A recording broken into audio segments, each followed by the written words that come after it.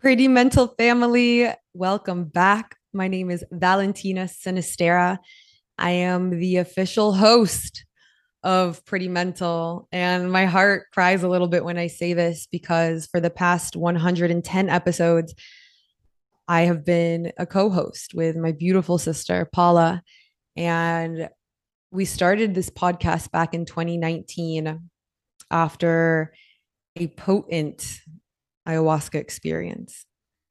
And we've been watering it together, feeding the community together. And now it's time for the next rebirth.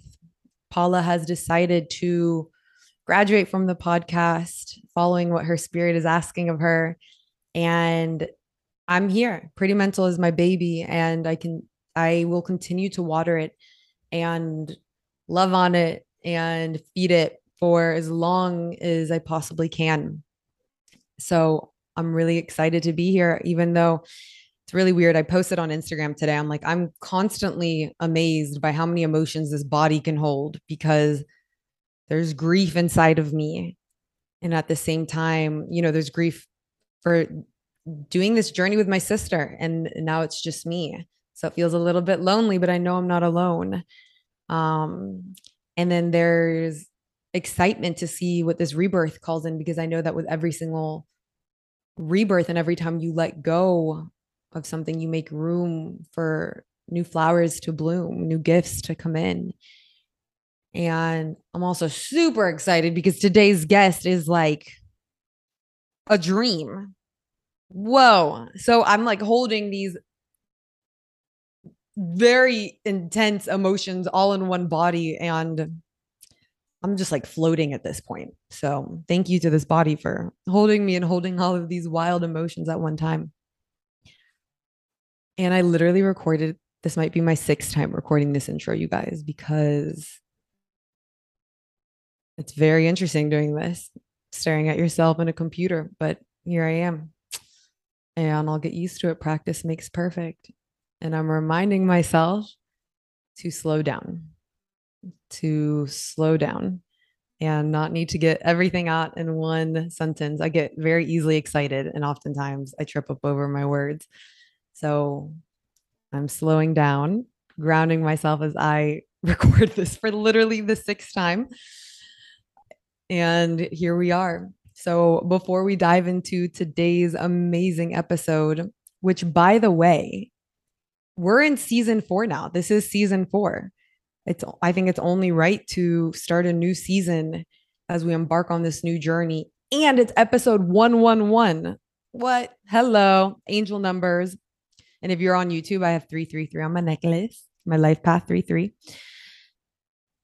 So episode 111. I was contemplating like, should I should I be solo on episode 111? But I just couldn't do it because what better guest to have on episode 111 than Aaron Abke, who is one of my greatest spiritual teachers of our time. He is a lot of the people that I've studied in the past, they've all passed by now. And before I found Aaron, I was always wondering like where are our new people coming into this earth that are, our Ram Dasses, our literally no one else is coming to mind, but you get the picture. And I found Aaron through Sarah, who has also done an episode with Aaron, which is amazing. You guys should go check it out, the Conscious Conversion podcast.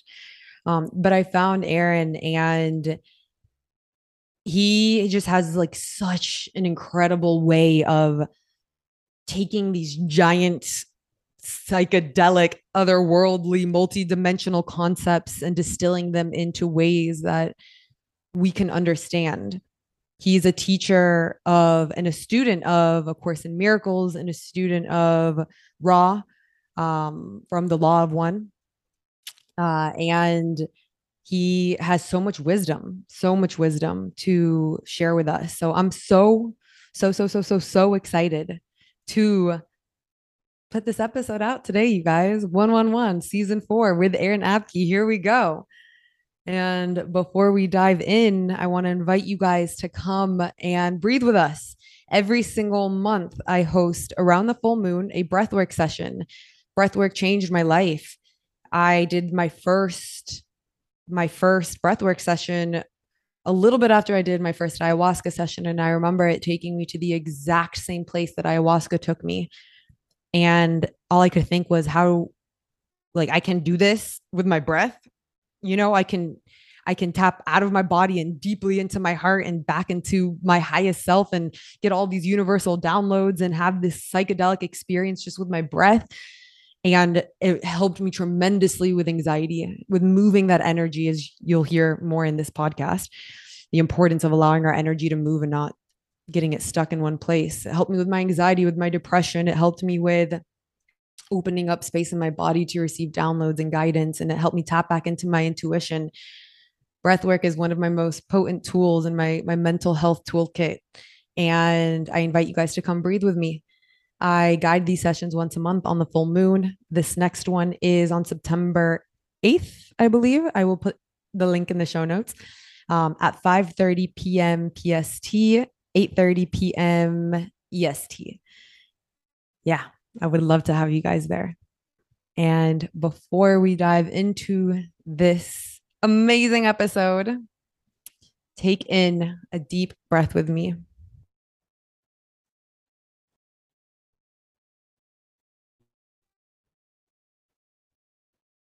and tune in. We ground ourselves in, we open ourselves up for whatever wants to come through for the highest healing of ourselves, our community, everyone they come in contact with, and for the highest healing of the planet. Calling in our higher selves, calling in all of the energies that walk with us in this lifetime. Knowing that we are fully guided, knowing that we are fully supported in this moment and in every moment. We open ourselves up. We open up our hearts, we open up our throats, we open up our minds. Let us be vessels for what wants to come through today.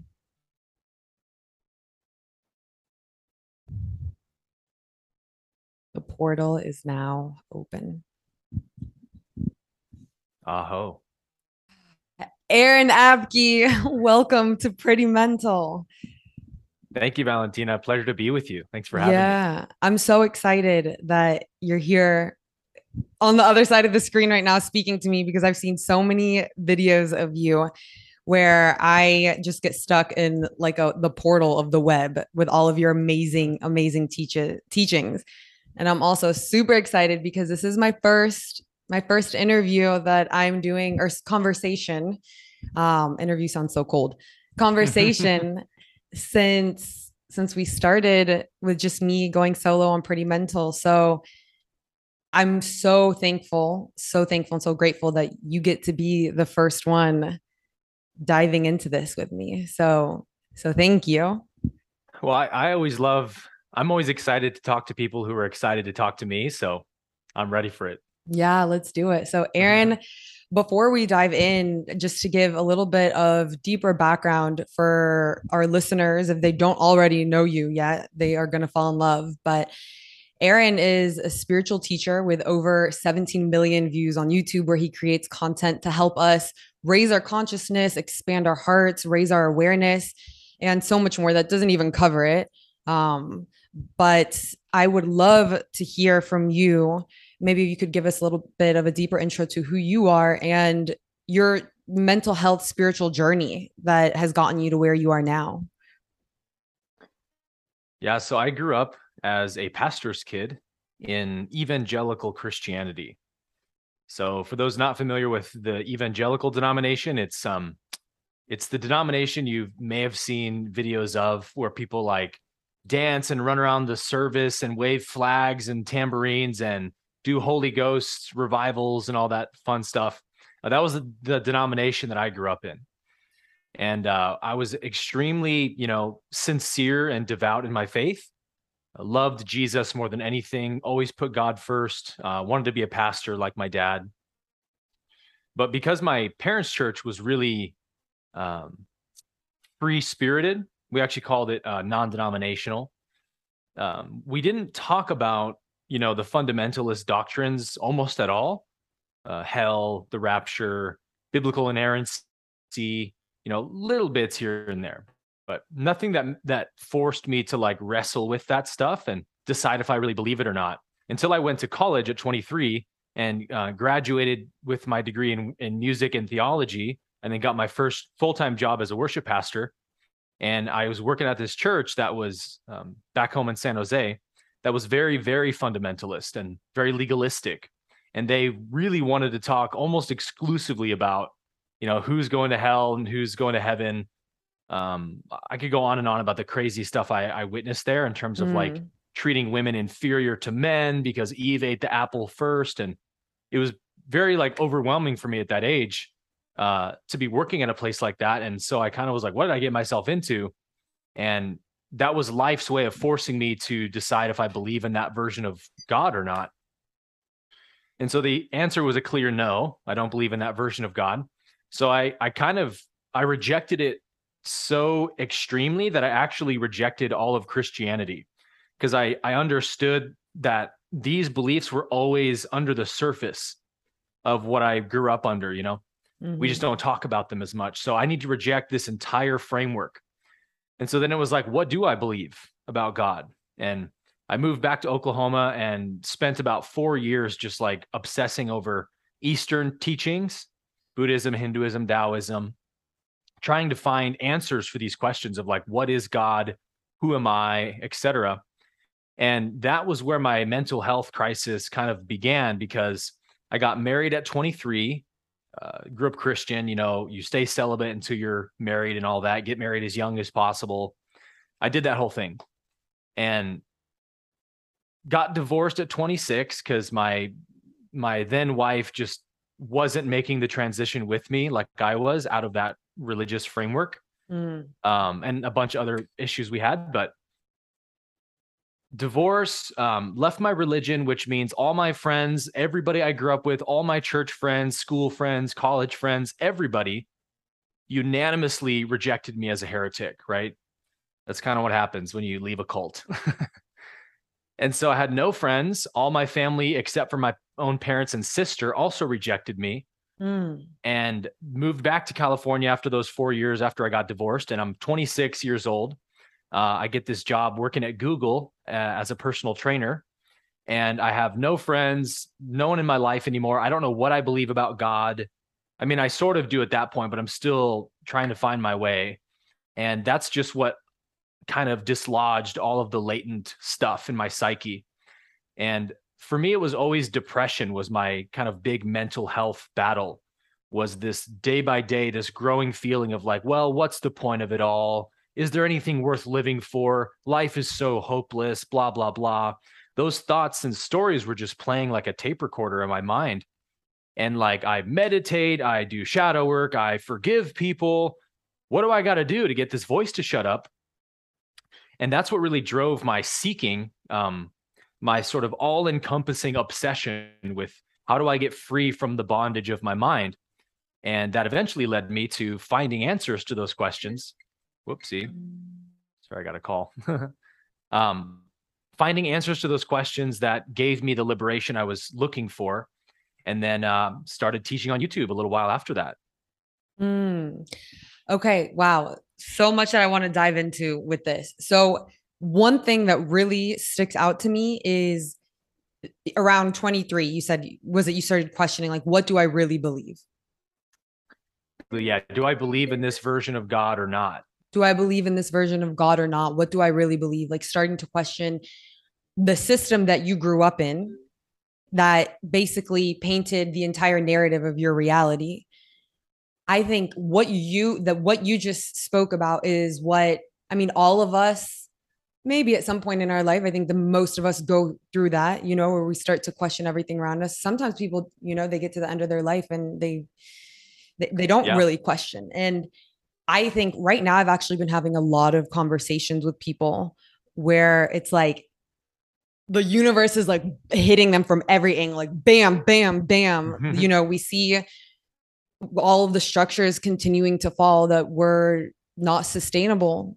Yeah. And just a lot of changes right now, a lot of changes, and that can feel super Yeah. destabilizing, and Yeah. that can lead to a lot of depression because now you no longer the we need to understand the structure that we live in order to build on it. And a lot Right. of us, our structures are falling. We have no idea where we even stand. And that's leading to depression. That's leading to feeling incredibly lost. Yeah. The ego wants certainty and stability Mm, more than anything. So that's why it always thinks that it knows everything. It's always right. It's never wrong. It's not just because it's like pure pride. Um, Pride is like the secondary factor of it. It's actually fear underneath it all. That uncertainty is the greatest fear the ego has, because it uncertainty is equal to death essentially to the ego. It could mean death for the ego. So it wants certainty more than anything, which is why it puts on a front of pride of I'm always right. But underneath that little thin veil of pride, ego is hiding this terrible fear of reality, that it actually can't and doesn't know reality at all. So it just pretends to know it. And when those pretend labels and definitions we have get knocked over by life, that can destabilize a psyche very quickly.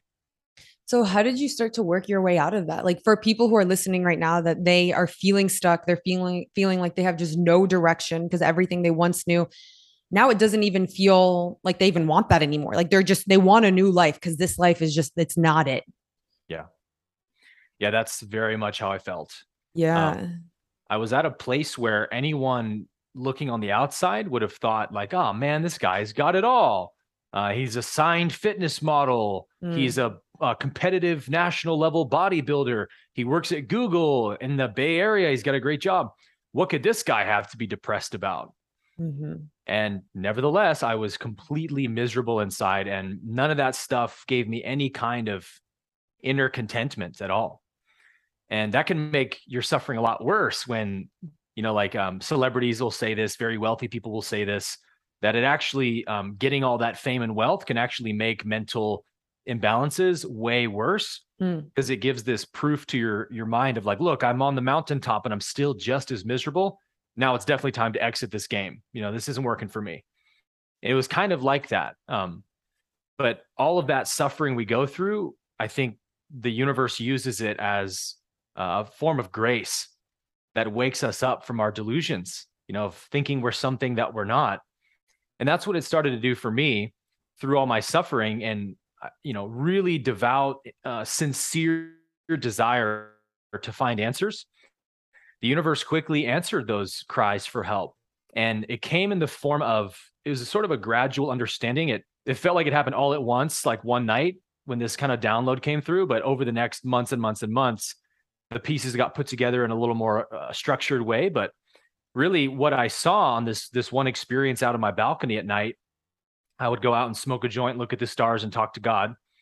And this understanding came in that there's only three basic emotions that we suffer from, which we could call sadness, anger, and fear, right? And there's lots of variations of those three emotions. We don't have to name them all, but you get it, right? mhm. But it's just those three kind of like root energies we ever are suffering from. Or when we feel these three different emotions, we call it suffering. So something clicked in my mind that said, like, okay, well, if these are three root energies, they must be connected to like three core beliefs or ideas or something that cause these emotions to happen. Because we know an emotion, you can't have negative emotions unless there's been thoughts and things your mind is ruminating over that trigger them to happen. And so that made sense. And so then the question was, well, what are these three core beliefs? And through this investigation, it became really clear that, in fact, what we call ego really just is a kind of belief system, which is essentially just these three beliefs that are kind of one belief when you put them together. It's just the belief that I am separate, but they play out like once I believe I'm separate, the mind and body will act out separation in these three ways. So the first way is, I call it the belief in lack.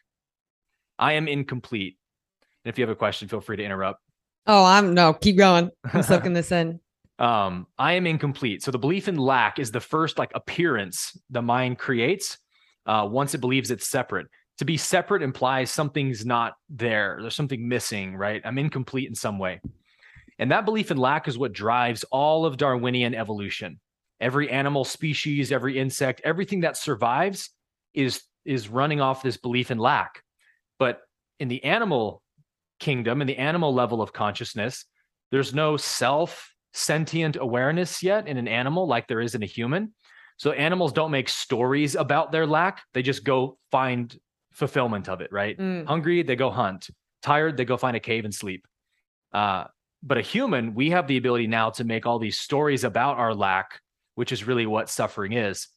So the belief in lack is the first belief, and it actually correlates to the root chakra, the first chakra.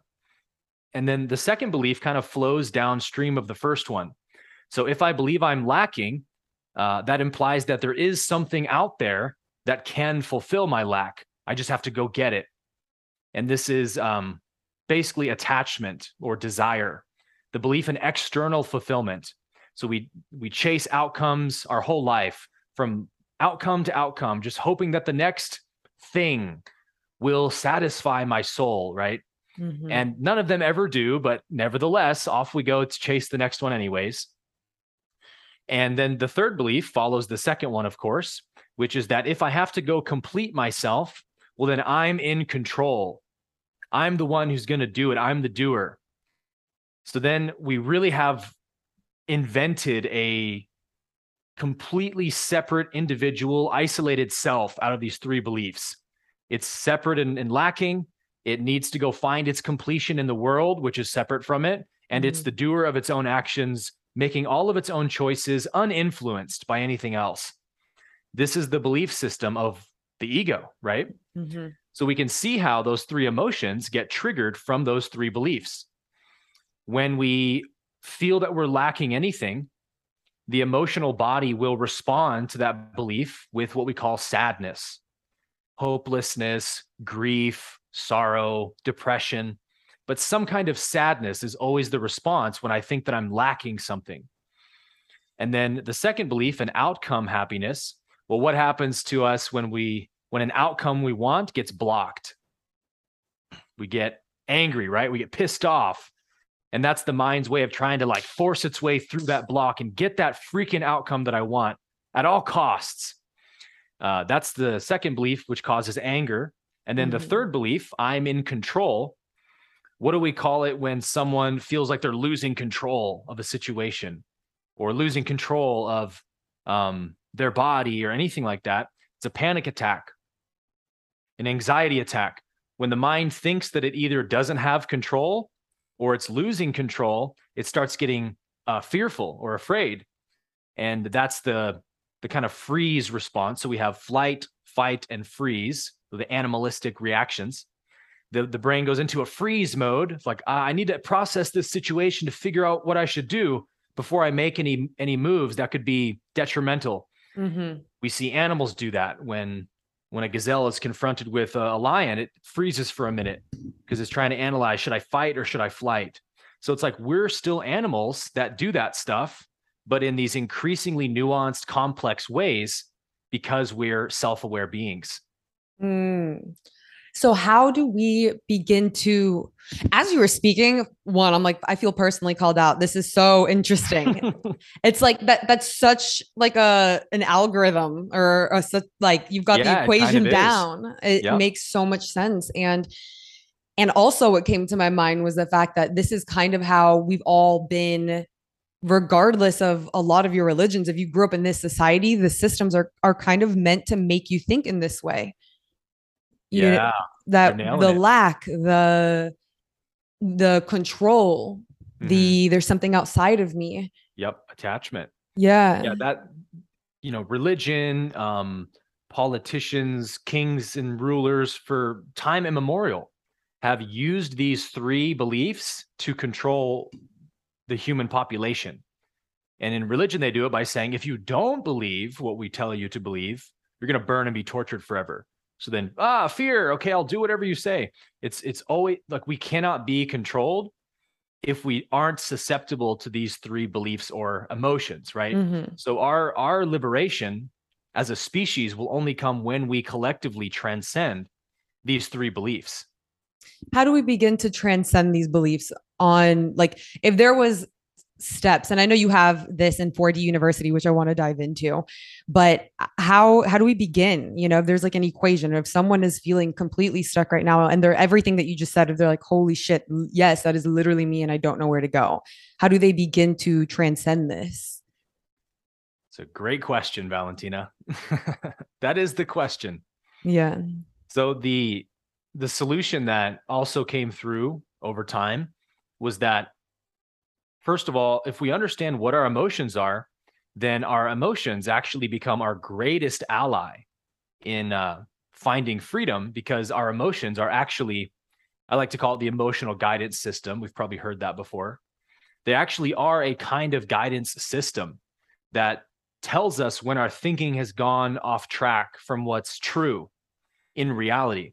So we could put it this way: when I think a thought that is in contradiction to the way reality actually is or sees me, then my body responds with a negative emotion to sort of be like, wrong perception, try again. Because we can't stomach wrong perceptions very long, right? Because they cause so much pain. If I think a thought about myself that is in alignment with the way that reality sees me, then I feel a positive emotion: happiness, joy, bliss, love, peace, etc.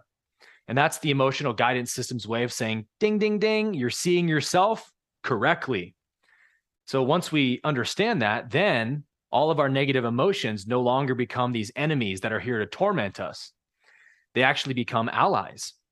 Because not only do my emotions tell me that my thinking has gone astray, but they actually tell me astray, which one of those three beliefs is working under the surface. So when I know what each emotion means, when I figured this out, basically my practice became, okay, let me just start taking absolute full responsibility over my mind. And every time I notice one of these three beliefs is working, I'm going to correct it with a statement of truth that I know is undeniable. Mm. So for the first belief, that I am incomplete, the affirmation that I started using that really resonated with me, and it was one of those power statements that just kind of punches the ego right in the face, is a line from A Course in Miracles that says, "Only what I have not given can ever be lacking." And that's a really powerful statement, because it basically makes you the source of everything in that one Damn. statement. Oh my Right? God. Yes. I love that. That is just like feels so expansive taking that in. Oh, we lost you for a second. Okay, you're back. Yeah, I think I cut out. Sorry. My back? Yeah, you're back. Cool.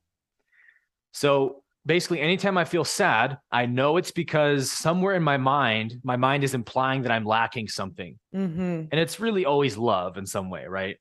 Love is always what we really want at the end of the day. So what is it my mind thinks I'm lacking? Friendship, romance, fulfillment, blah, blah, blah. Whatever it is doesn't ultimately matter, because I just go back to, but only what I have not given can never be lacking, meaning only what I haven't given myself can never be lacking. And when we understand the nature of oneness, then myself is not just isolated to this little body, but myself is the whole universe. So the only way, if you are the source of everything, which is a basic spiritual tenet, if that's true, and everything in the universe exists within you in potential, in a kind of unmanifest form, then how would you ever know that it's there unless you give it? So that's the paradox, is that the mind always wants to get from reality, but it actually doesn't find what it's looking for until it gives it. So the Course says, giving is proof of having. So when I give love to someone else, well, I've actually just made myself the source of love. Yeah. Because if I don't have it, how could I ever give it? So it gets you out of this mindset of like the poverty mentality of take, me. It's like, no, it's all abundance is within me. I just need to start giving it out. Be kind, be generous, be loving, be open-hearted, be grateful. And then all of a sudden, wow, I feel really happy. It was always because I was denying it from myself by not giving it. Wow. Okay. Okay. Next one. Which is the next one? I love That's that. so that's the first one. When you Uh-huh. feel sad, only what I have not given can ever be lacking. And then look for what it is you feel you're lacking and give that out, either to yourself in that moment or to somebody else, something else, right? That's so Very simple. empowering. You're fully taking your power back with that and waking yourself up from the slumber that you're lacking in any way. You got it. Yeah. That is the purpose. So when we get to anger, anger again is the belief that there's an outcome that will fulfill me when I gain it, and something's blocking that outcome. Either I messed up and did something stupid, so I beat myself up, you idiot, you moron, or somebody else is in my way and that you're the problem, you jerk, I hate you. Or maybe it's life itself. Maybe God has denied me the outcome I want. So I shake my fists at the heavens, right? But somebody is to blame when I'm not getting what I want. So the reversal that ended up being, the statement that kind of worked for me. And I want to stress that anyone can use any statement they want. Mm-hmm. Whatever works for you is ultimately best, but these are just the ones that have worked for me the best and many of my students. So for the second belief, when I'm angry, I say, what I want is not an outcome, or this outcome cannot give me anything that I want. And that sounds weird to the ego, right? Because it's super convinced that this outcome definitely will make me happy. But what we're pointing to with this statement is, well, let's just think back to all the other outcomes, 50 times a day that you chase after. And any of them given you lasting fulfillment? Are you at peace in your heart now because all those outcomes you gained? You say, Mm-hmm. no outcome has ever granted me lasting peace. And what is it we really want? Well, really what we want is just to be at peace and be happy, like permanently, not just Yeah. for a moment or two. So if what I really want is to be happy always, then this outcome can't give me anything I want.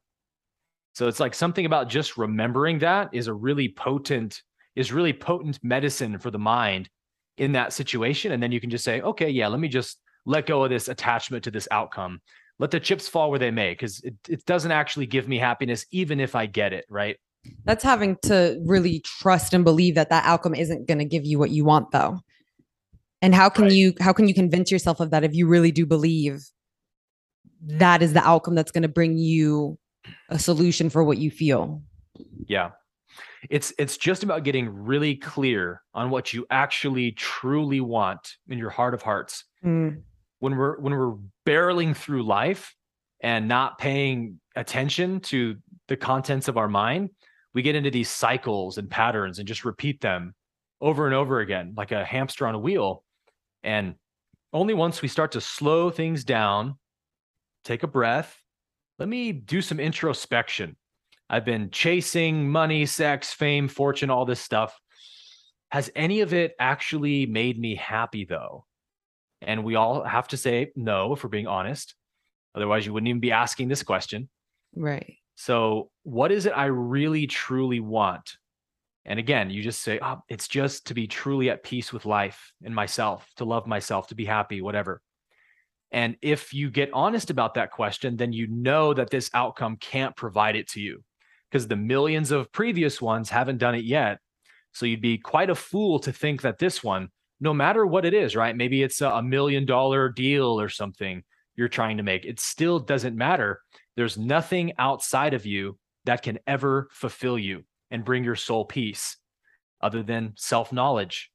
So when you know that, it's very easy to lay outcomes down. It doesn't mean you don't maybe still pursue them. It just means there's no more attachment. You're just letting life live life through you. It's just happening. I'm a businessman. I do business deals, whatever. But let the chips fall where they may. I'm not going to attach my sense of worth to this next business deal. That's what causes the suffering. Mm-hmm. Okay. That makes sense. That makes a lot of sense. So that's the second belief. And then the third belief, when we feel fear, fear, remember, is the belief that I am in control. And this is a hard one because we really think we're in control, right? We really think that we have this kind of total autonomous free will, which we can get into that if we want later. But what we're essentially saying is that me, this individual person, am in control of everything that happens to me in my life, independently or apart from life itself. So it's like this amazing arrogance the ego has to think that, the Big Bang happened, all this motion and energy expanded outwards, and that expansion is still happening. There's just infinite variables flying around me at every given second. But then if something goes wrong, ego blames it on myself. Like I did something wrong. I should have known better. I should have done better. It's just not aware of the immensity of this thing it's inside of called life. And so it estranges itself from life and says, no, I'm in control, rather than seeing that there's actually a greater power and intelligence that's orchestrating everything. And if I tune into it and start becoming aware of it and trying to flow with it, like surfing a wave or something, then actually things start to go really great for me. But when I'm not aware that there is a supreme intelligence orchestrating everything, then I act in opposition to it and I make it a kind of enemy.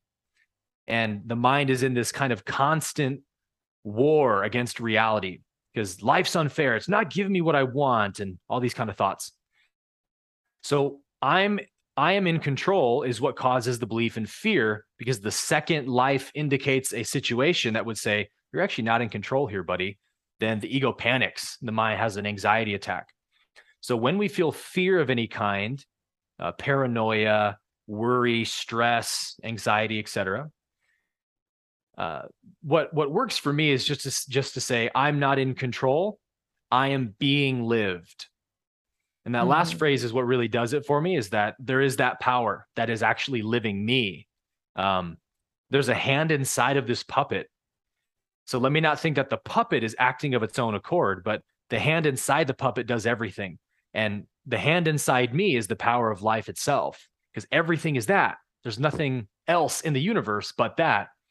And something about that recognition is very peaceful and relaxing to the soul. And it brings the mind to this calmness of like, all right, I can just trust what life is doing and know that everything will ultimately always work out for my benefit if I see it that way. But if I'm, again, not aware of that fact, I'll keep making life an enemy and keep fighting reality. And as I like to quote Byron Katie always says, when you argue with reality, you lose, but only 100% of the time. So, but we're not in control, and at the same time we are in control, right? Because we're choosing the relationships, the careers, the situation that we're in. And how do we balance that out with those two aspects? Because if you're not in control, I think a risk that we can run is spiritually bypassing when you're in a situation that feels, how do I phrase this? So if you're dealing with something that is bringing you depression or anxiety, and you may try to meditate it away or meditate yourself into neutrality, but really you actually need to be moving. Like, where is the line for actually like trusting in everything that is happening or taking deeper control? You know what I mean? Yeah. Does that make sense? Yeah. So this is the tricky part of understanding. It's called non-doership in non-duality. Non-doership means there is no personal doer of actions. As the Buddha said, events happen and deeds are done, but there is no individual doer thereof. Meaning everything that happens is the power of all of life happening. There's no isolated person that acts against life or in opposition to life. Nothing can happen outside of life's will, because life is all that exists. So it's never in contradiction of its own self, if that makes sense. So a way I can paint this in an analogy would be, imagine how much biologists could understand about any species of animal if they could only study the animal like floating in space in a vacuum with absolutely no environment. And that's the only way they could ever study any animal. How much could we really know about animals? Virtually nothing, almost nothing, because that animal really is an extension of the environment. The animal is like what the environment is doing. It's created from the environment and depends on the environment every second of its existence. So you really can't isolate anything from its environment. In that same way, we are our environment, life, our whole life circumstance is also us. So the message that you're not in control doesn't mean there is nothing that's in control. It means the individual person, the idea I have of me, I am this body, this character, blah, blah, blah.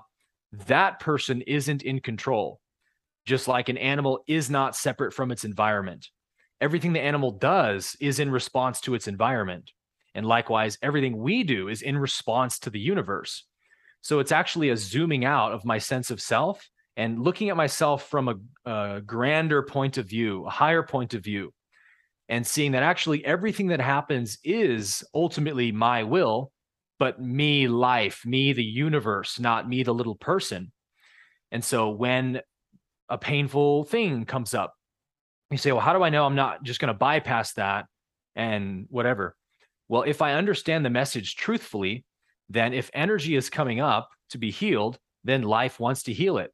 So you meet it directly, you forgive it, you do all the normal stuff, but you do it understanding that this is the universe knowing itself. It's not like a person who can choose or not choose whether to do that, because really the person's just kind of an accumulation of their karma. So if somebody is not self-aware enough yet to understand that, like, I'm a soul on an individual journey to learn these lessons and heal my wounds, if they don't know that, then guess what? They're going to keep bypassing all of their pain and keep going to the bar every weekend and all that stuff, because that's all they know. Until higher awareness dawns and opens in them, they can't make a better decision. So it's like, are they choosing to bypass rather than to heal? Not really. They think that they're choosing something, but they're actually just operating on their own karma. So when we whittle it down to the individual, there's no individual control apart from life. But the good news is you are life, right? You just have to realize that you are. So it's almost healing for the collective, essentially healing for the universe. Like the universe is healing through you. The universe is moving through you. That's what I'm picking up from what you're saying. So instead of personalizing so deeply the pain that we're going through, it's also an understanding of this is life trying to move through us. Yeah, that's another great point you're making, that when we understand this message, we also understand that none of our problems are actually personal problems. Whether it's a breakup, abuse, trauma, it doesn't matter. Everything you are going through in your life is really just an archetype that millions and millions and millions of people before you have worked through those same exact catalysts. And millions of people right now are working through the same pain and suffering that you're working through. So actually, none of your problems are really your problems. You know what I mean? We just personalize them in our head, but this is a story that's been told trillions of times before. So you're right in that when we see it, we are actually healing the collective itself, in that every person, individual person who transcends that specific catalyst, like abuse from the past, rejection, abandonment, whatever it is, when I heal it in myself, I erase a little bit more of it from the whole collective. And in a sense, I actually make it a little bit more vibrationally possible for everyone else to transcend it. Because I've just like taken a little bit more weight out of that collective trauma, if that makes sense. It makes sense. And there's two things that I want to touch on. One of them is you talk a lot about how energy spirals upward. And so when that energy of the universe is moving through us, when we get, as I understand it, correct me if I'm wrong, like depression or anxiety or these manifestations of dis-ease, it's when we hold the energy, we don't allow it to continue to move through us. And that's when we hold it, is when we continue to personalize it as this is only happening to me. Well said. The other thing that don't slip through my mind is that the because we are a part of the entire system that we're in, does it do we sometimes need to move from that system? Or is that going to follow us everywhere we go, because sometimes we hear people saying, I am people, I'm like, I need to move to an island, I need to move here, I need to move here, and then a lot of this stuff will be solved. Maybe some of it will, but how true is that? You mean like in terms of systemic corruption and stuff? Yeah, so it's like those, if we are a part of the system that we're in, it's we can relieve some of the pain that we're going through, or can we relieve some of the pain that we're going through by placing ourselves into another system? Mm-hmm. Or are these some of the pains that we need to go through regardless of where we are because of the karmic destiny that we have? Yeah. Lots of things I just threw your way. It's a tough question, right? Yeah.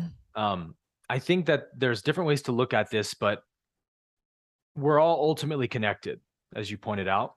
And so that means there really isn't such a thing as escaping anything, because you could almost look at all of humanity as one being. And so those archetypes of abuse, trauma, abandonment, loneliness, these are archetypes that the human race, the human species is currently dealing with in itself and is evolving through. So it works that way with, every system that humans make, because every system we make is an outgrowth of us, is an extension of us, our politics, our economics, our governments, our medicine, you name it. And so these same problems show up in every system of humanity. Looking at government, for an example, the governments is like the ego of the collective consciousness, because it's an entity that says, I am Lord of you, I rule over you, you answer to me, I tell you what to do, I'm your boss, you're my servant. And if you don't do what it wants, it will take control from you very violently. Well, that's what our mind does to us, right? If we don't do what the ego wants, it's going to try to punish us and make you feel guilty, make you feel shameful for not doing what it wanted. Well, that's a control tactic, and we see that through oppressive governments from all of history. So in the same way that we transcend our ego individually, we will have to transcend these tyrannical governments that currently rule this planet in the same way collectively. So how do we do that, right? Well, how do I transcend my ego? First, I stop giving it power. I stop believing that it has any power over me, and I just let it be like noise in the background. But I don't cooperate with it anymore. I don't give it my energy anymore. I just let it be there. I don't make it an enemy or something, but I just understand what it wants from me and that I don't want what it wants from me. That's how we begin to transcend, make the split from I am the ego versus I am something more transcendent than this. I am earlier than ego. Mm-hmm. So collectively, we have to stop thinking that the government actually has power over us or should have power over us, or that we should listen to anything they have to say. Secondly, we have to realize our inherent oneness. Like if I'm all disconnected from these parts of myself, good luck transcending ego. Ego will use all those divided parts to further divide me from myself. All those divided parts of me will be at war with each other. My guilty self hates my prideful self, and on and on and on and on. So until I love all parts of me, ego can weaponize those individual components. And isn't that what oppressive governments love to do? Mm-hmm. They love to divide their population, get them hating each other, fighting each other.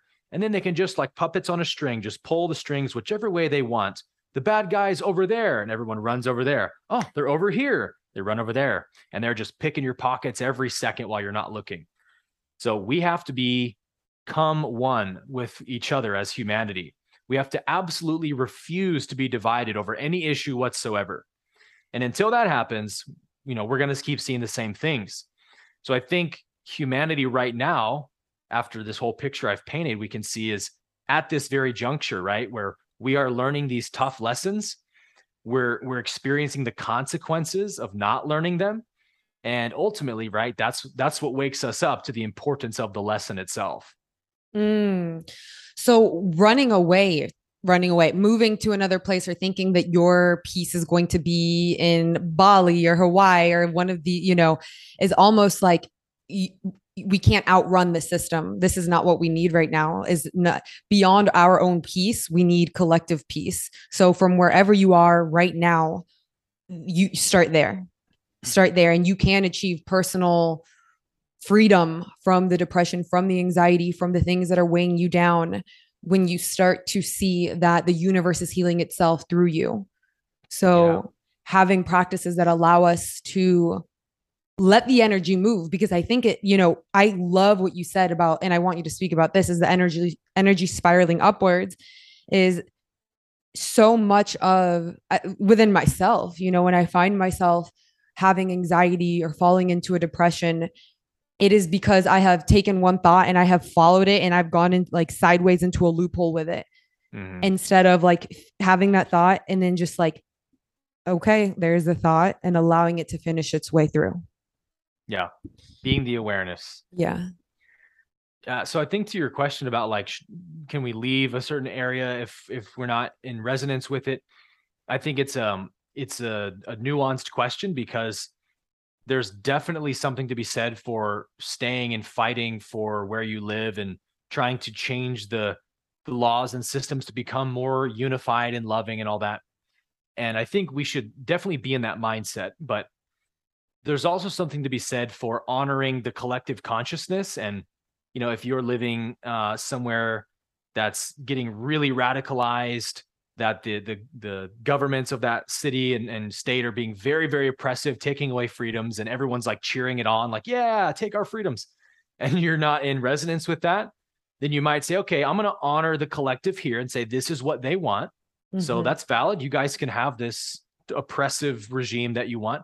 I'm going to move somewhere that's in alignment with my values, but let's always still be in the mindset that we are trying to heal the planet, not escape something. And I think a lot of times I have tons of friends who've done this. They just want to get out of America or Australia or wherever they think they're being oppressed, and go to Costa Rica or Bali. And it's just a very escapist mentality, which again, doesn't mean you shouldn't move there, but let's move there still with the mindset of, how do I play a part in humanity's healing still? How can I make change? I think if we keep that vibration in our heart, then we're staying joined with humanity and love and service to others. And the mentality of like, everyone here's crazy and nuts, screw them all, I want to go somewhere I can be alone and be left alone. That can still be ego, right? Having this kind of separation mindset. And I think that's what we have to be careful of. Yeah, definitely. Because there is something to be said for, if you are just an incredibly open and sensitive person living in a very dense city, right? You cannot tap into yourself to help the collective. So maybe you do need to get out. But if you get out because you're like, fuck everyone, I need to be in my little cave and just like get my own peace, you can do that for a little bit until maybe you get back to a level playing field. But that ultimately is not going to be the answer, because as you know, I think we know nothing at the end of the day, but at the same time, what we think we know is that this is really moving towards just universal healing, collective healing. Yeah. And I think if you incarnated on this planet at this point in time, like if you're aware of the world you live in now, the amount of corruption and stuff that's actually enslaving this planet, if you're aware of this stuff and you're alive today, your soul obviously came here to be of service to this planet at this time. This is like the most critical junction of human history right now.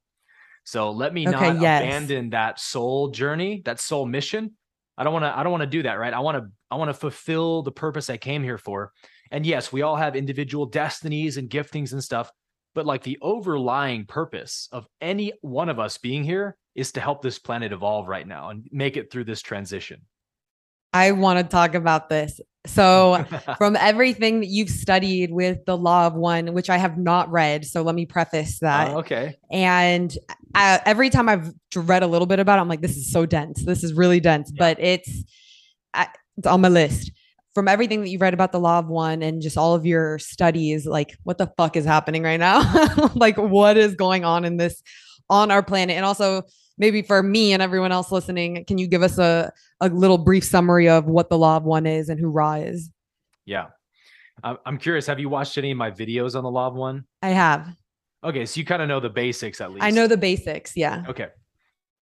So for those who don't, the Law of One is a channeled text from the 1980s of a group of UFO researchers who were trying to understand the UFO phenomenon. And they kind of came up with the epiphany that if we want to understand why these beings are here, we should probably get a lot more interested in their spirituality and philosophy rather than just their science. Like, how do their crafts work isn't going to really help us understand them.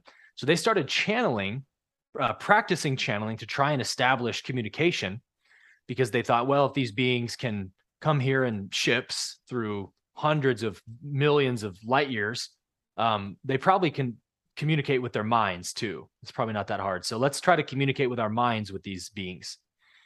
And so after like 12 years of doing that, they made contact with an entity named Ra. And it was a extremely profound, genuine contact. When you read the Law of One, there's no doubt about it from pretty much the first question and answer. If you had to like imagine what it would be like if you could actually speak with a collective intelligence of an extraterrestrial civilization and they could explain the nature of the universe you're living in, like what would that experience even be like? You would probably say like, well, it would probably be so disorientingly mind stretching that I would have to just read over and over again what these beings are trying to tell me because it'd be so incomprehensible. That's what the Law of One is like when you read it. It does that to you. You go, woo, like part of me totally understands that this is true, but my mind is having a hard time like expanding itself to grasp the magnitude of the universe we live in. So I'm a huge fan, obviously, of the text. What the Law of One says about where we are is really fascinating because it totally breaks down the metaphysics of all of this. And what it says is that, I guess I have to give a brief explanation of the 7 densities to explain this, but the Law of One says that there are 7 levels of density, let's say, in the universe, and they correlate to our 7 energy centers. So if you know what the 7 chakras are, you have a really good understanding of the densities. The densities are like the chakras of the universe, you could say. So we move through these 7 densities, and the first density is the density of the 5 elements of just pure existence. And then the second density is correlating to the sacral chakra, is the density of awareness, becoming an individual in time and space. So anything that has growth and movement that can interact with its environment is a second density life form. So that's from microbial life, insects, plants, animals. That whole spectrum is second density. And then the third density, correlating to the solar plexus chakra, is the density of self-awareness, where consciousness finally gains the capacity to understand as a concept, I exist, I am an individual. And that's where the human race is at. So humans, as far as we know, are the only real third density life forms on our planet. But because third density is the density of separation, or self-awareness, it becomes the density of separation. Meaning if I'm an individual and you're an individual, then we're separate. And you might actually be my enemy. You might actually be an obstacle for me to overcome. So third density, the Law of One explains, is the only density level in the whole universe that has suffering, essentially, strife, violence, dissension of any kind. After third density, we move to the fourth density, which is the heart chakra. That's the density of love and understanding. So after consciousness spends tens of thousands of years, war, tribalism, genocide, all these horrible things, it learns the tough, painful lesson that we're actually not separate. Yes, we're all individual expressions of the one, but we are ultimately the same essence, right? And so consciousness learns painfully in third density that loving one another is the only way forward. And that's the beginning of the fourth density of consciousness, which is a very beautiful density level. And so we're at this juncture, the Law of One says, where our planet has just barely transitioned into the beginning of the fourth density that happened in the 2012 whole Mayan calendar thing. Our planet actually ticked like a clock to the next degree, which started us on our fourth density journey. So the third density exists to let the soul choose which of the 2 polarities it wants to be. positive or negative, service to others or service to self. And so the soul has to basically make that decision organically. It has to grapple with love and hatred and joy and fear and decide which of these energies do I prefer. So the negative path, they call the service to self path, which means serving myself at the expense of everybody else, at the exclusion of everybody else. That's the negative path. So it's the path that chases power, essentially, power over others. The positive polarity, they call the service to others path, which means I benefit myself by being in service to all. If we're in a system where everyone serves everyone else, that's what we call harmony and health, right? That's why the body works that way. And so once you make that choice, then your soul is eligible to graduate to the next density. So every soul on planet Earth right now, for the most part, is in that middle ground of choosing which way I want to go. And we see a clear choice, right? You can be like the global elites that are trying to enslave everyone and just seek power, money, money, money, power, power, power, and do horrible evils to humanity in trying to get that power. Or you can be in loving service to humanity and want to help humanity. Those are really the only two choices, right? And so we're at that point where we've apparently, as the Law of One says, we just made that 51% service to others mark, where we are going to be a positively polarized fourth density planet. But there's a lot of collective shadow work to do to heal these energies of service to self off of our planet before that can happen. So that's why we're seeing all the craziness in our world today. It's like when 2012 hit and that cosmic clock ticked us over, now it's time to go fourth density. So we've got to get rid of all the negative energies on our planet, which, may take hundreds of years to do that, which sounds like a long time, but in the grand scheme, it's actually not very much time. And I feel it so much right now. Like it feels like transitions are happening like back to back to back right now. And everything is, I mean, we just had the shortest day ever the other day. Did we? Yeah, that the world is spinning faster than it ever has. And I believe it. I feel it. I feel like everything is moving so fast. And I've had a lot of conversations where a lot of endings are happening, a lot of divorces, a lot of breakups, a lot of, I mean, the great resignation. People are leaving their jobs to do something that feels more in line with their spirit. Yeah. A lot of transitioning. So much transitioning. And it can be really painful because, as we said in the beginning, when you get to that place of you're like, what do I believe? Who am I? What even is this? A lot of people are having a massive rebirth right now. And it can be a lot. It can be a lot. I mean, myself included, there's so many transitions where you're just trying to ground, and it's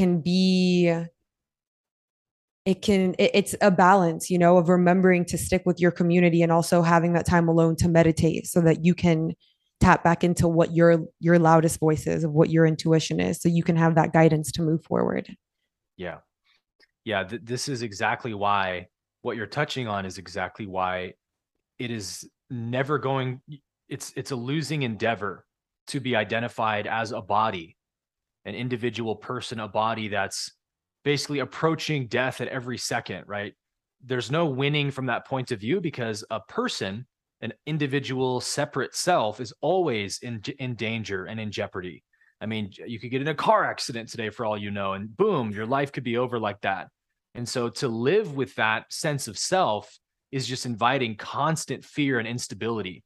So if we want to find true peace of mind, the universe has built it into this system in such a way that the only way that's possible is to know yourself from a higher perspective, which is that I am the one being of the universe experiencing this person. So ultimately, we know the person isn't eternal, because every person that's ever lived has died. So this person, although it's a beautiful temporary little dance the creator's dancing, it isn't fundamentally what I am. So let me not get overly attached to it. Let me definitely love it and appreciate it and see the beauty of it and enjoy all of its gifts and all the beautiful stuff. But let me not make it who I am. because then I will have to suffer from it every day of my life. And if I think the body is what I am, I actually can't love the body because now the body is me. So when the body ages, I'm aging. Stupid body, would you stop looking so old? I want to look young. Stupid body, you're so weak now. I want to be strong like I was in my youth.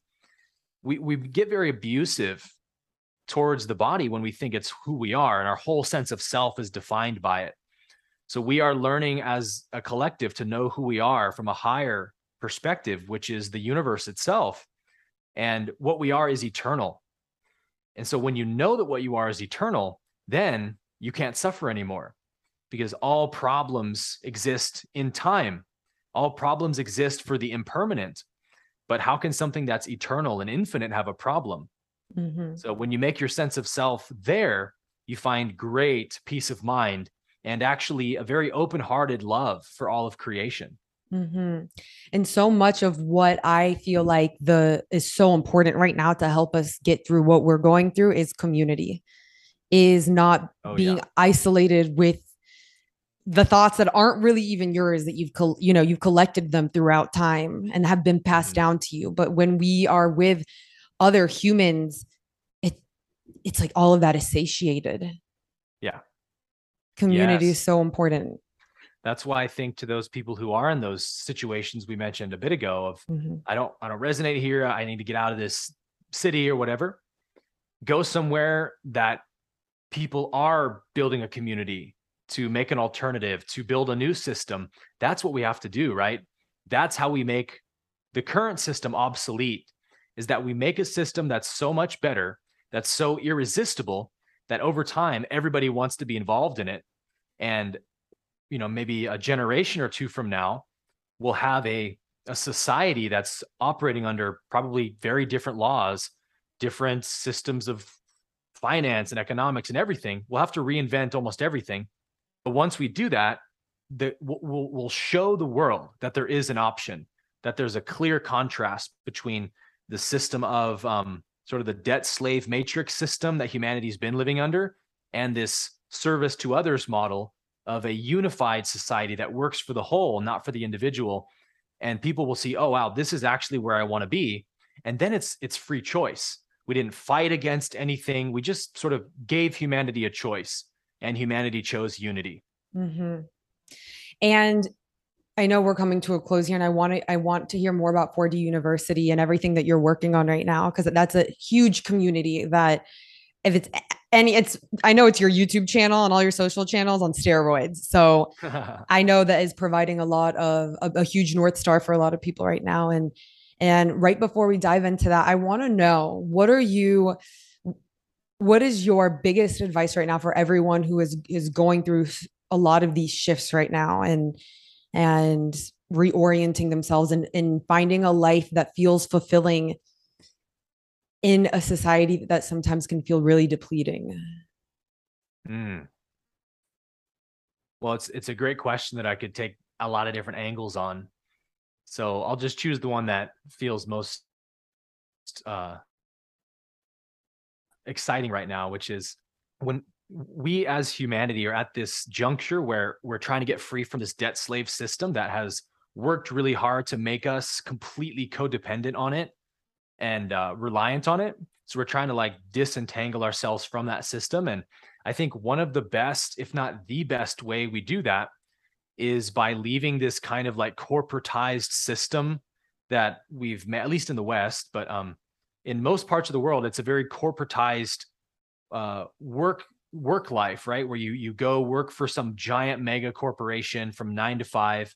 So you're working 8 hours of your day, and then it's another hour at least for commute to and from. So it's like you leave early in the morning, you work for somebody else doing something you really don't enjoy, and then you come home very late, just in time to make dinner and fall asleep.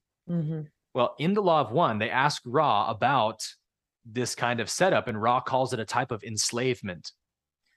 And you're like, well, that's a little bit overboard. But when you actually think about it, it totally is, in that we are forced to get a job, to work for somebody we really don't want to, because if we don't work, we're not going to have a house, a roof over our head, food, nothing, right? We have to make money in this society. to live, and the people who run the society are holding 99% of the money and saying, you want some of this coin? Come work for me. And so we just spend all day long doing somebody else's work that isn't exciting or inspiring to us, in the corporate system at least. So I think one of the best ways we liberate ourselves as humanity is to leave that kind of work system and realize we shouldn't be working 8 hours a day. There's no time for self-development if you're working 8 hours a day. And that's the most important thing anyone can do. And secondly, let's do something that brings us excitement and passion and inspiration, that we wake up every day saying, yes, I can't wait to bring more value to the world through this thing that I love. I can't wait to improve on it. I can't wait to create something else. Man, that's a society that's happy and flourishing and thriving. So I'm really excited how humanity seems to be, I think you called it the Great Resignation a minute ago. Yeah, didn't make that up, but yeah. Yeah, we seem to be doing that, where people are waking up and going, hey, wait a minute. I actually have all the resources I could ever want, internet, technology, social media, marketing. I can actually totally make my own way in this world. And you see people doing it, man. I see so many amazing, epic new businesses and entrepreneurs every day making these super inventive products that are actually giving a lot of value to humanity. So full circle, my advice is find something you love, something that excites you. Because if it excites you, if it makes you passionate, that's the universe saying you're qualified to do that thing. Find something that excites you that you can give value to humanity through. If we start thinking that way, we're going to transform this planet so quick, because capitalism, the greed monetary system way of thinking, says do something that makes you lots of money. And sometimes those things help humanity. Other times they do a lot more harm than good, right? With like fast food and junk food and different products that, yeah, they prey on humanity's addiction, but they don't actually help humanity at all. And they make one person lots and lots of money. Well, the opposite of that is, how do I give value out? And that also puts us in the law of attraction, where the same value you give has to come back to you. So we find that people who are about that in their business are always successful and thriving, because they're now in that vortex of the law of attraction, giving them the value that they're giving out. So to me, that's one of the best ways forward, actually. And do you believe that by doing this, we can still, because that is where like my heart believes that. And then my head gets in the way too, where I see people around me that are striving to make their dreams come true and building something that they really, really believe in. But at the same time, they're struggling to pay their bills, and you can't create when you're in a space of survival. So like, how do we balance that out? How do we pay our bills and get all of that handled, and at the same time build something that feels really authentic to us and begin to make money off of it in a way that we can thrive? Yeah. Well, firstly, the survival mode is actually a mindset. It's not a fact of the matter, meaning, yeah, your bank account may be empty, and yeah, you may have lots of bills, but that doesn't mean you have to be in survival mode up here, because it's the survival mode up here that takes us out of our creativity and inspiration.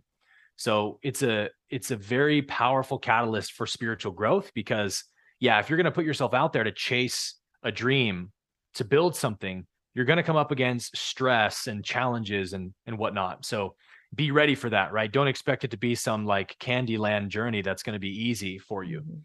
But when I trust my passion and I just follow the breadcrumb trail of my passion, I think passion is what can make it very, very easy and effortless, because when you're passionate about something, it doesn't feel like work to do it.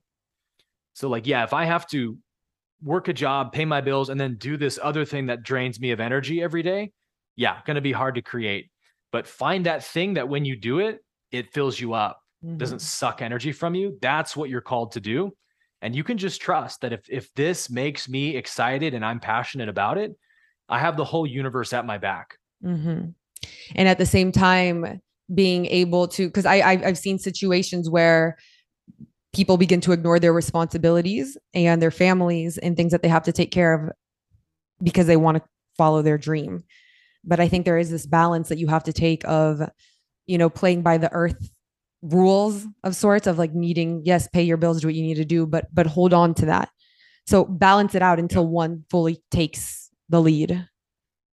Yeah, absolutely. That's really what karma is meant for, is that everything we do as an individual on this planet is leaving some kind of karmic footprint, whether for good or for evil. And so when we act selfishly, we create negative karma, which comes back around to us in the form of crisis and challenge and whatnot.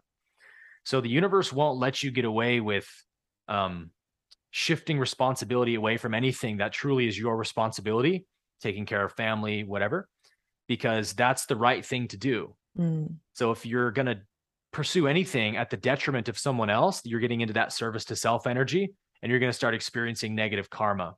So it does take a lot of self responsibility and integrity to follow your dreams, because it means you have to still be a good steward of what life has given you. And when you can do that, kind of like Jesus said, he who is faithful with little will be faithful with much.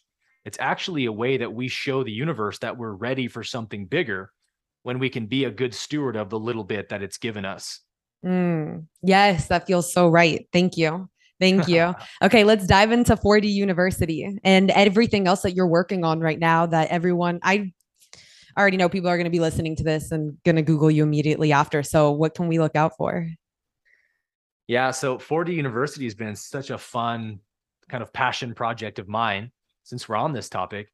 Uh, so I started going through what we typically call a Kundalini awakening in about 2019 to 2020, I would say. And long story short, it was this really crazy, bizarre experience, this long journey of all these incredible things happening in my body and in my nervous system that I didn't understand very well until I started basically reading every book on Kundalini I could get my hands on, and then kind of connecting that knowledge with what I know from the Law of One. And the pieces started to come in place slowly but surely, that what we typically call Kundalini in the spiritual tradition is actually our fourth density energy coming alive. Mm. So as I mentioned a bit ago, we have the densities of consciousness. When someone's heart chakra opens through spiritual practice and spiritual growth, that's actually the beginning of them becoming a fourth density being. And what happens is there is a latent energy at the base of our spine we call it Kundalini, that is the fourth density energy that through enough spiritual discipline, it awakens and it starts moving through our nervous system, beginning in the spine, which is the center of your nervous system, and then branches its way out through every part of our body and gradually upgrades our nervous system so that we can actually sustain higher states of consciousness. So it's a neurobiological transformation that usually takes, many, many years to fully complete. But going through this myself and learning how, through trial and error and through the challenges that come up, how to balance this energy and facilitate it and help it do its thing through lots of meditation and advanced yoga practices.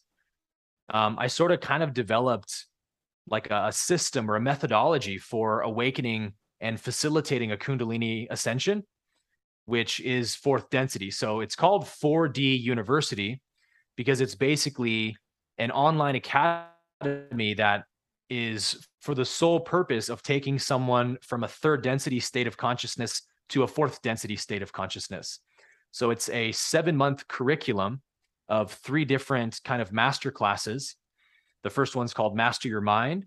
The second one's called Meditation Mastery. And the third one is called 4DAP, which stands for Fourth Density Ascension Protocol. So I kind of work people up from the beginning of like mind training and self-awareness. And then let's master this very crucial practice of meditation and all of the different techniques and benefits it holds for us. And then we can get into the really advanced yoga practices of Hatha Yoga, Kriya, Kundalini, go on and on, that we use in 4DAP to actually start working directly with the Kundalini energy and gradually moving it up the spine, up the chakras to the crown chakra, at which point, basically, as Ra says in the Law of One, one becomes a fourth density being when that energy is taken there. So I kind of discovered that this is a process that anybody can take themselves through if they understand what the process is and the practices needed to facilitate it. So I wanted from that point on to make a kind of online resource for the world. For anyone who's looking to do this, here's a place you can go that is a safe, gradual facilitation of this experience that can be, I don't want to use the word dangerous, but if you're familiar with Kundalini awakenings, then you know some people can kind of blow the doors off their psyche by stimulating that energy too quickly. Be super destabilizing. I mean, psych wards are full of people who unknowingly awakened that energy when they still had lots of blockages and traumas. And then all of a sudden they have multiple personalities and crazy stuff. So it is important to do it in the right way, I think. Yeah. Yeah. I just had a conversation literally this weekend with someone who they had a past life regression, and that opened them so much that they have been on like a 4-year healing journey. Yeah. Wow. So this spiritual work is so, it's like, not to freak anyone out, it's so powerful. And it's like it's some powerful stuff. When we really start to tap into the truth of who we are, it's incredibly psychedelic, and our little minds can't grasp this. So we've got to train our bodies and our nervous systems to be able to hold the consciousness that is around us. Yeah. I like to use the analogy of the higher self. If you think about, we've heard this phrase, the higher self, before.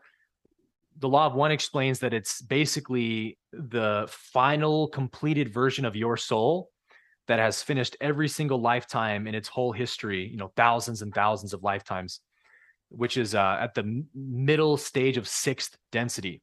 So it's your middle 6th density soul who no longer has any need to incarnate as a body in time and space. It now turns back in time and serves as a kind of guide or helper to all of its past lifetimes. So that higher self is what you are ultimately, because it's outside of time. So it's you in your most perfected version. And so we are actually bringing through our own higher self in this lifetime as we spiritually ascend, as we evolve, right? The more I raise my consciousness, the more it's like I'm widening the funnel to let the higher self come through. And so we actually, again, we need to do this mind, body, and spirit, because we are a mind, body, spirit complex. So I think the mistake a lot of spiritual adepts make is they think it's just like a mental process. Just learn enough spiritual concepts and then the rest it'll flow from there. But that's just one piece of the pie.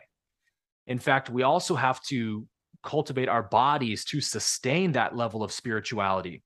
Because if we're eating junk food and we're full of toxicity, you better believe we don't have the bandwidth to carry a high vibration. And so we're going to feel negative and depressed and all this stuff. Our state of mind will mirror the body. And most people just don't know how incredibly toxic their body is from all the poisons in our environment and stuff.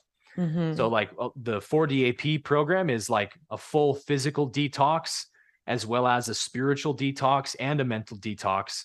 We kind of take all 3 pieces together and say, this is how we prepare the soil to bring in the higher self. Wow. So a lot of help with the integration, a lot of help with every component. Oh, It's amazing. Okay, cool. I want to take this. This is amazing. We'll put this in the show notes for sure. Yeah, it's so much fun. And I just welcome anybody who's interested in this to try it out. It's a month-to-month membership. I don't want anyone to be there who's not super excited to be there. So you can join for 1 month, see if it works for you or not, no problem. But we've got about 300 people in this community already. And it's just like the most amazing community, if you can imagine it, of people who are all in for their spiritual growth and doing what it takes to really ascend in this lifetime. So it's a very high vibrational place to be, for sure. Yeah, that sounds very healing, to be around a group of people who are tapped into to love on a very powerful level. And it really is. Before we sign off, how can everyone follow you? And I'll put it all in the show notes. Yeah, so you can go to, if you want to learn more about that, you can go to 4duniversity.com. So number 4, letter 4. My personal stuff is aaronabke.com. And then, of course, youtube.com/aaronabke is where all my kind of video content is. And then I'm pretty much just on Instagram beyond that. So that's just at Aaron Abke. Okay, perfect. And what is keeping your heart open these days? Oh, that's a great question. Um, the answer to me I always want to say God, because it's just like all day long, I'm just in love with the divine and wanting to experience more of it. But to give a more um, nuanced answer, for me lately, it's been humanity. It's been watching this very tumultuous, but also very inspiring and beautiful um, resurrection humanity's having. I'm just so in love with humans more than ever before, and seeing the divine coming through humanity right now in the way that it is, even though it's tough. It's a very divine, beautiful thing that's happening on our planet, and I just feel inspired to be a part of that ascension in whatever way I possibly can. That's beautiful. And what is a practice that you're doing to keep if you when you feel your heart closing up? I know there's like 101 practices because that's not just one answer, but Yeah. one that comes to mind. Well, if your heart is ever feeling closed off, the best energy to reach for me is always gratitude. What Mm-hmm. can you just be grateful for? Because it's like the recognition of God is what gratitude is. So that's easiest. But I think, like, how can we be of benefit to humanity the most? I think having a very devoted meditation practice every day is the best thing any of us can do. Because as we each raise our own level of consciousness, we're helping push humanity's consciousness higher. And the fastest way, the most immediate way to raise your consciousness is meditation, to get quiet every single day. And as you've said a few times, let that upward spiraling energy loose. Stop thinking, stop grasping, stop resisting, just be quiet, be still, and let your own energy move up towards God. That's how you raise your consciousness. And that's what the practice of meditation basically is. Okay.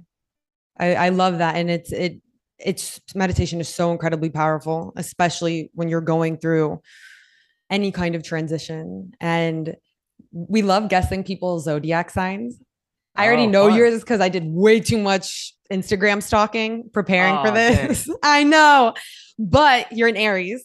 Yes. Yes, I'm an Aries. I saw Oh, that, and nice. yeah, I like shot out of my body when I saw that. I was so Aries excited. gang. Aries gang. Would you know your moon and your rising?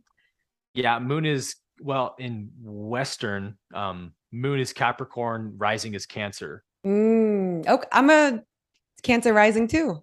Wow, look at that. Yeah, I'm a Scorpio moon In Western, in Western. yeah. I think in Vedic, I'm a Pisces moon, I want to say. Okay, Wait. No, I'm a Pisces sun sign. you're a Sorry. Pisces sun sign. Yeah, because it's one before. Yeah, Me too. Me too. In that, but I relate to the Aries so much that fire, same. and I can see for sure. I can feel the Pure Aries in you. passion. Yeah, pure passion and just like the directness of like the Yes. information and like very clear and here it is.